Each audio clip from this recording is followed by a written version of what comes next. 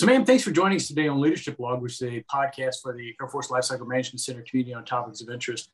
And the topic of interest today is learning about the map of lactation centers or pods at Robins that you helped develop. And so, ma'am, if you could just introduce yourself to the audience, give us a little bit of your career background, and we'll take it from there. Well, thanks for having me on the podcast. My name's Megan Kane, and I've been working for the Air Force for about 10 years. I spent about 4 years with F-15s, working F-15 structures, then about 4 years with Commodities Maintenance Group at Robins, and most recently I've been part of the Armament Sustainment Group at Robins. So my entire Air Force career has been at Robins.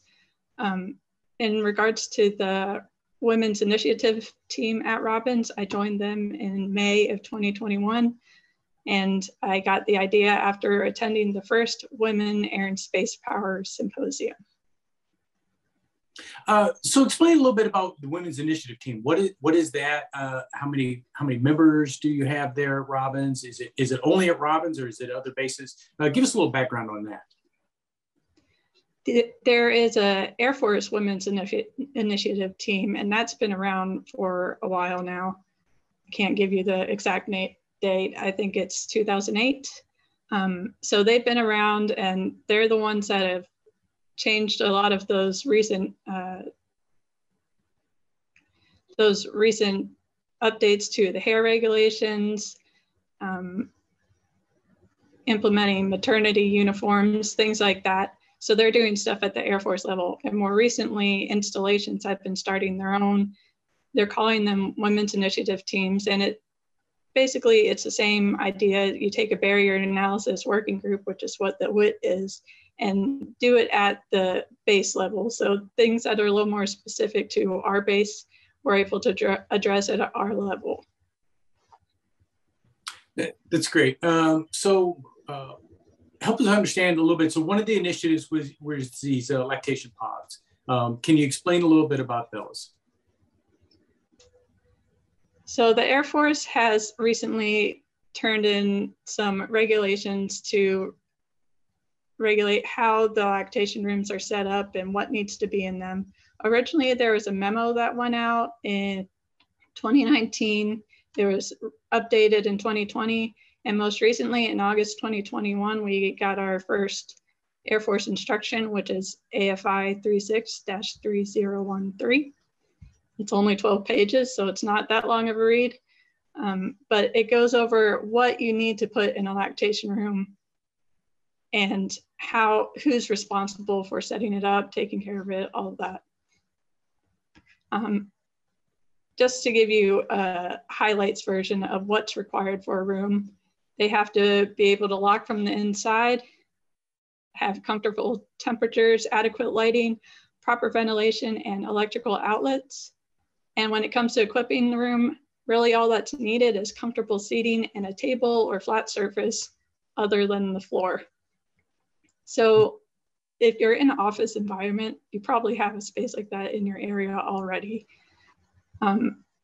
Robins has been slowly adding rooms, and it's been very ad hoc from at least in my area. So when someone needed a room, then a room was set up. And this is the first time we've collected all of the room data for the base.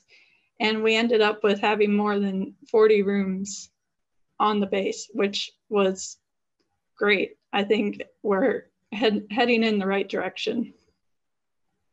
Okay, and so now we've talked about rooms, and I mentioned pods. So, so it could be just an existing room within a building, correct? That meets those characteristics, or the pod is like a kind of a ready-made thing that's like an insert, like a box. Is that correct, or right? Am I describing it right? Or? Right. The main pods that you'll see out there are from a company called Mamava.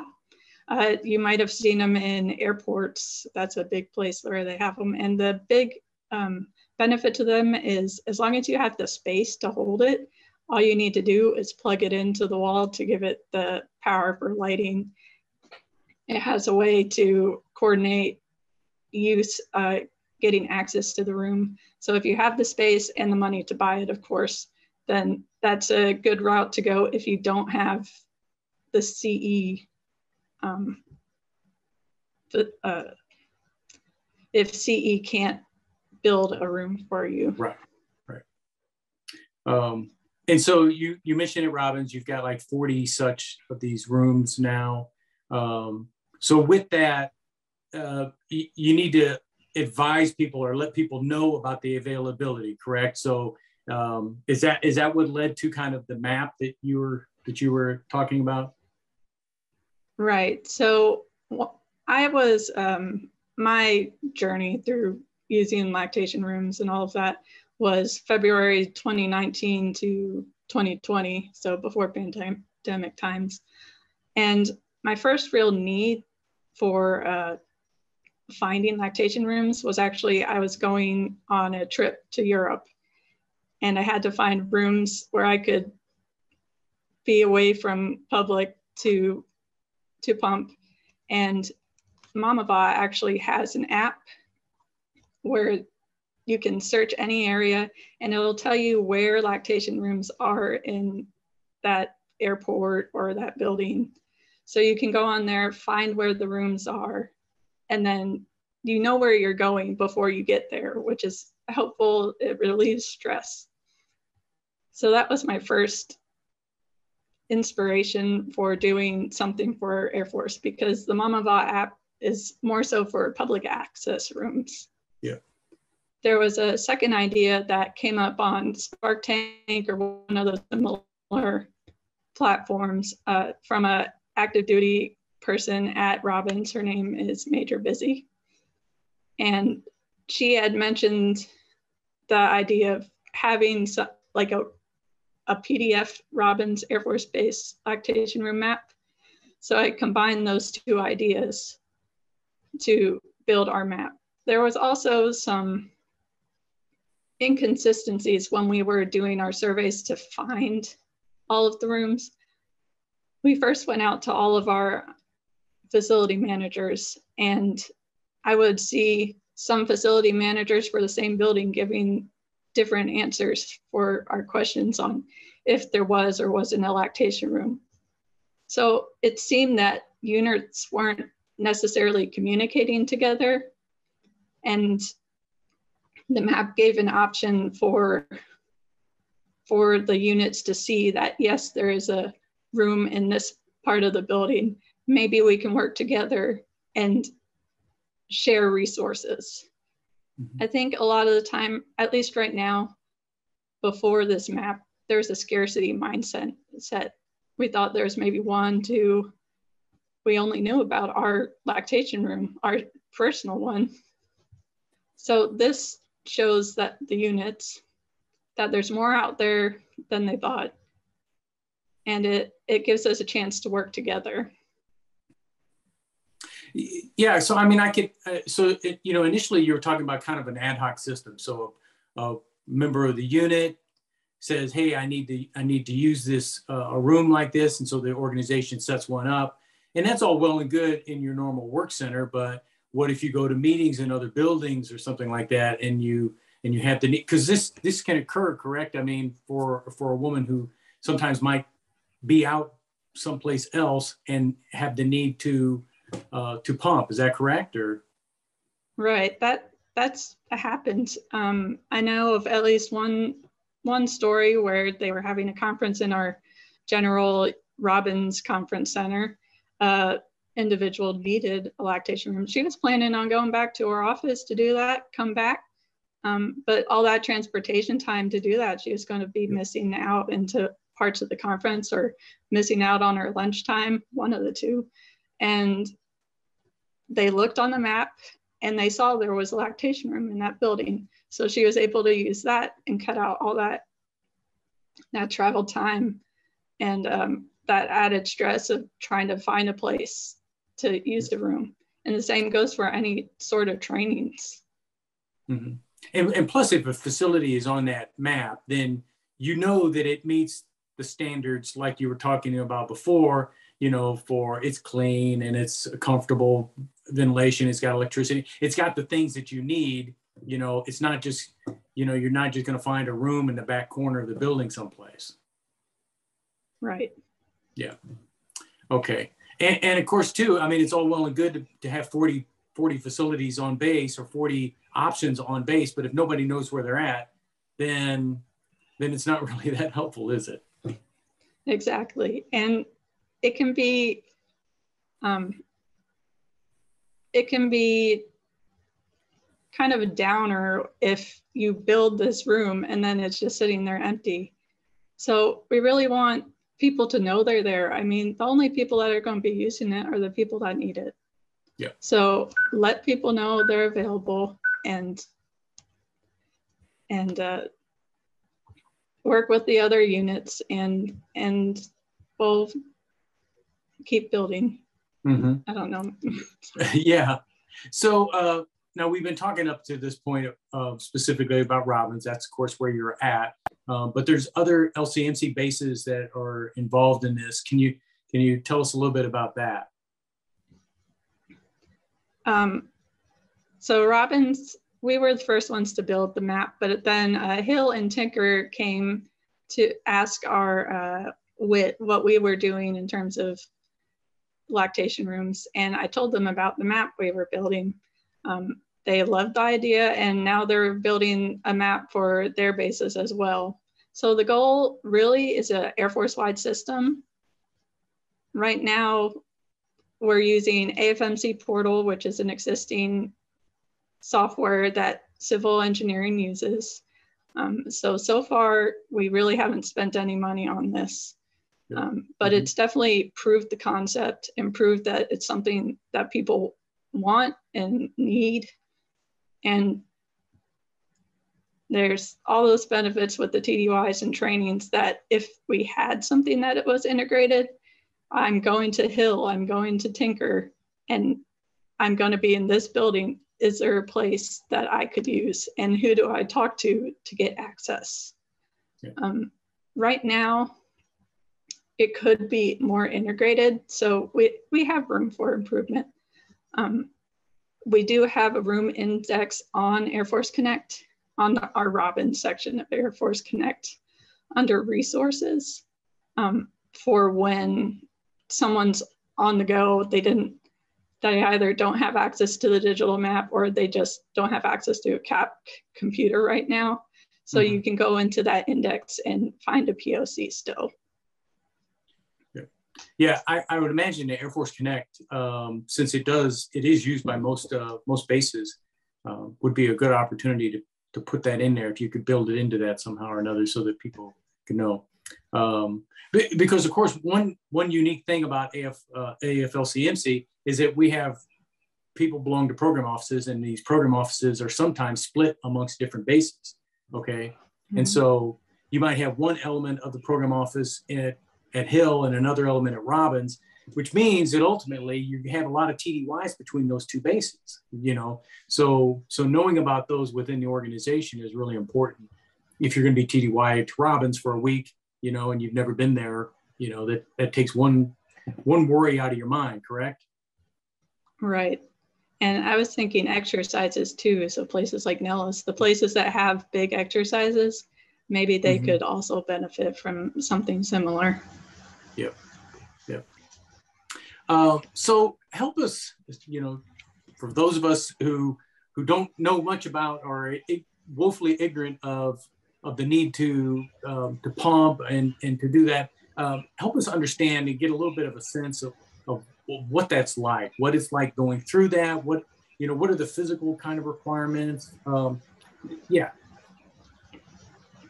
So I'm not an expert, but the two main things that lactation rooms help with is you need consistency and you need to not be stressed. It's a very much supply and demand system. You need to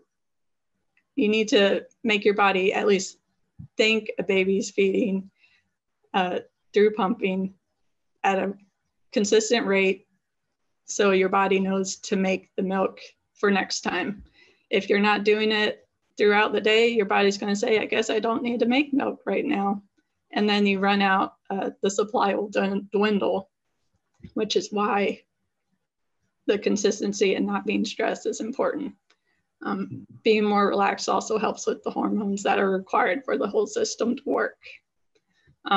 If you can't pump, it can really hurt. It can cause infections.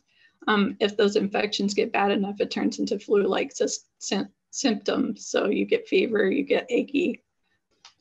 So it's important to keep that.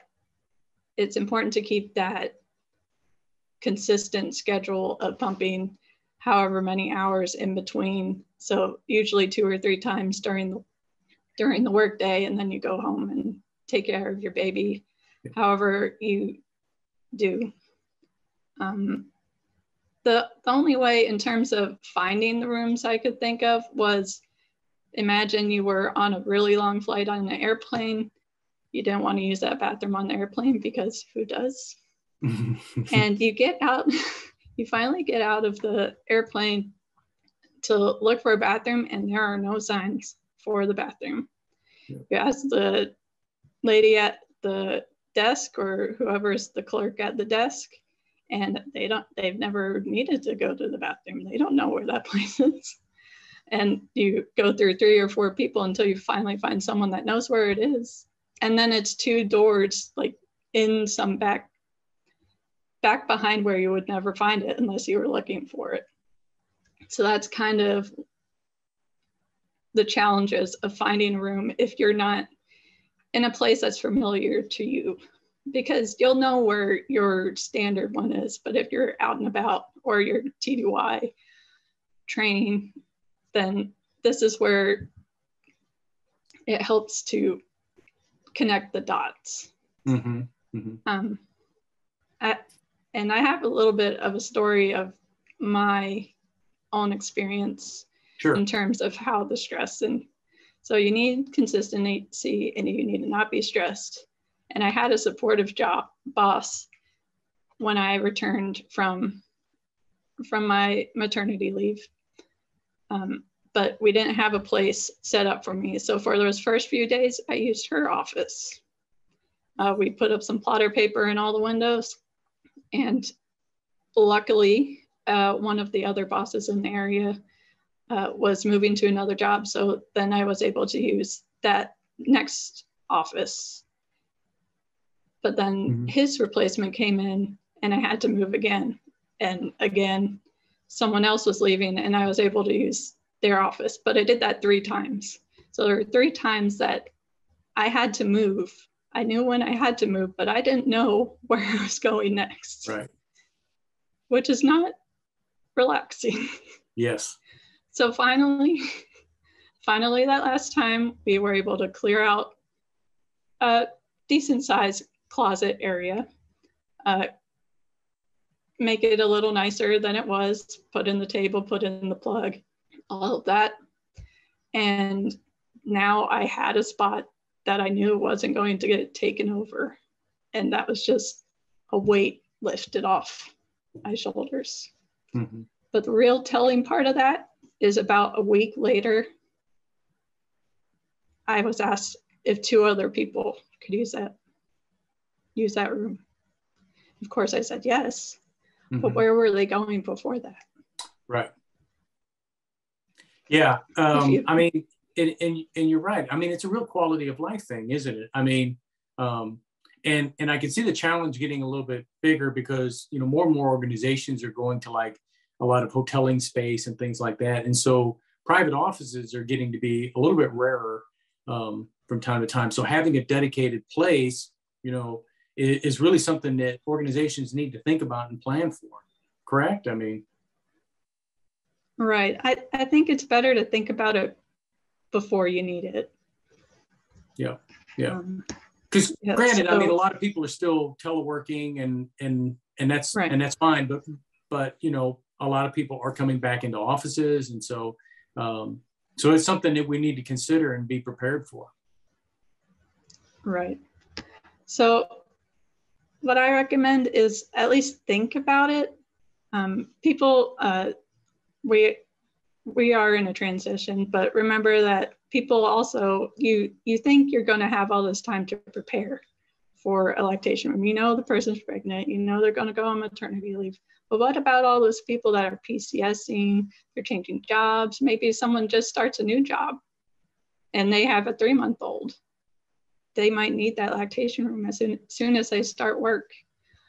So to relieve that rushing and just finding the best corner you could find, it's better to try and find that lactation room area now, and maybe it doesn't need to be used, but you could look it over, maybe clear out that one filing cabinet that doesn't need to be in there, add a plug, and whatever else you might need that takes some time through CE, and then just put a label on it, say standby lactation room. If you ever need this, contact this person. And then it's going to take a lot less time and effort to get that ready for someone that needs it. Yeah. Get ahead of the need. I mean, to make sure that you're prepared for it. Right. Yeah. Because obviously, another aspect is, as we push more for more inclusion and diversity in the workforce, more and more women are joining the Air Force, more and more women are being hired by the organizations. And so the need is only going to get larger as we go forward.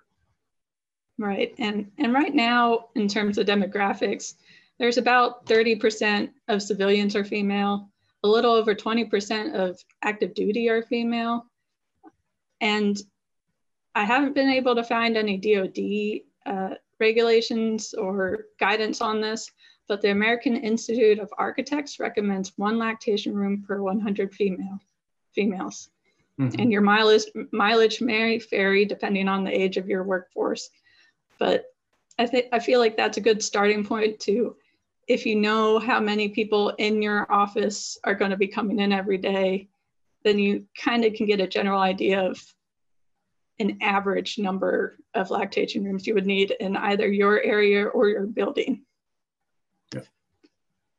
So, we've been talking about lactation rooms, and that's the topic that we were going to discuss today. But really, this is about a topic, your involvement helping to kind of build this map, is really a sense of service before self. It's a way to get involved and help solve a problem that's going to benefit you in the short term, but benefit many other people in the longer term.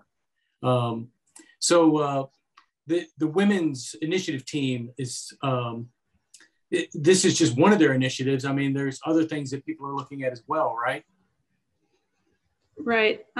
So the Air Force Women's Initiative Team has a multitude of lines of effort. They have a SharePoint where they list out everything that they're working on, but it goes from childcare, maternity. I don't have that list in front of me, but they're working on a lot of issues. Mm-hmm. So if you're at an organization, maybe at RIPAT or one of the other installations within, particularly within AFL-CMC or other organizations within the Air Force, and you want to get involved in something like this, where do you think people should reach out? Should they reach out to the Air Force's overall WIT, or where should they kind of try and get started? If the Women's Initiative Team resonates with someone, they do have a Facebook group that they do a few questions, what's your email address and all that, but mm-hmm. it's a private group, but they're very open to conversations. And that's how I found our Robins Women's Initiative Team. I had looked in a few other places, and then I went on there and said, hi, I'm at Robins Air Force Base. Anyone else here that is doing anything for Robins in terms of WIT? And I was able to connect with them that way. The other barrier analysis working groups, there's a lot of them. There's the BEST, the HEAT, Black American, Hispanic, and there's I think it's 7 of them. Mm-hmm. So there's, for all of the various special interests, there's an Air Force level, and in a lot of cases, there's a base level working group. And they could likely do the same thing, go to that Air Force level Facebook group and get connected through there. Yeah. And it's a great way to get involved and help solve real problems that people are actually dealing with. Right. When I went to that symposium, and I have another helicopter. Mm-hmm. Oh, it's all right. When I went to the symposium, that was my first time seeing people that weren't necessarily bosses, but they were still making big changes in the Air Force. Yeah. So my best piece of advice is, if you have something that you've seen, remember, even if you're junior workforce, your opinion and your experience matters, and you can make a difference. Yeah. So ma'am, this pretty much brings us to the end of our time, but is there anything that I forgot to ask you about, or anything that you'd like to add or reiterate? I think that covers most of it. The last thing, if anyone wants to email me, I'm megan.kane@us.af.mil. And for our Robbins WIT, we have a distro email. The easiest way is to search Team Robbins on Global, but it's the 78abw.womensteamleads@us.af.mil. And we'll make sure that we put those email addresses in the show notes so that people can find them easily. Thanks. All right, ma'am. Again, thanks for helping us understand and educating us about this topic and ways to get involved. Thanks very much. Yeah, thank you.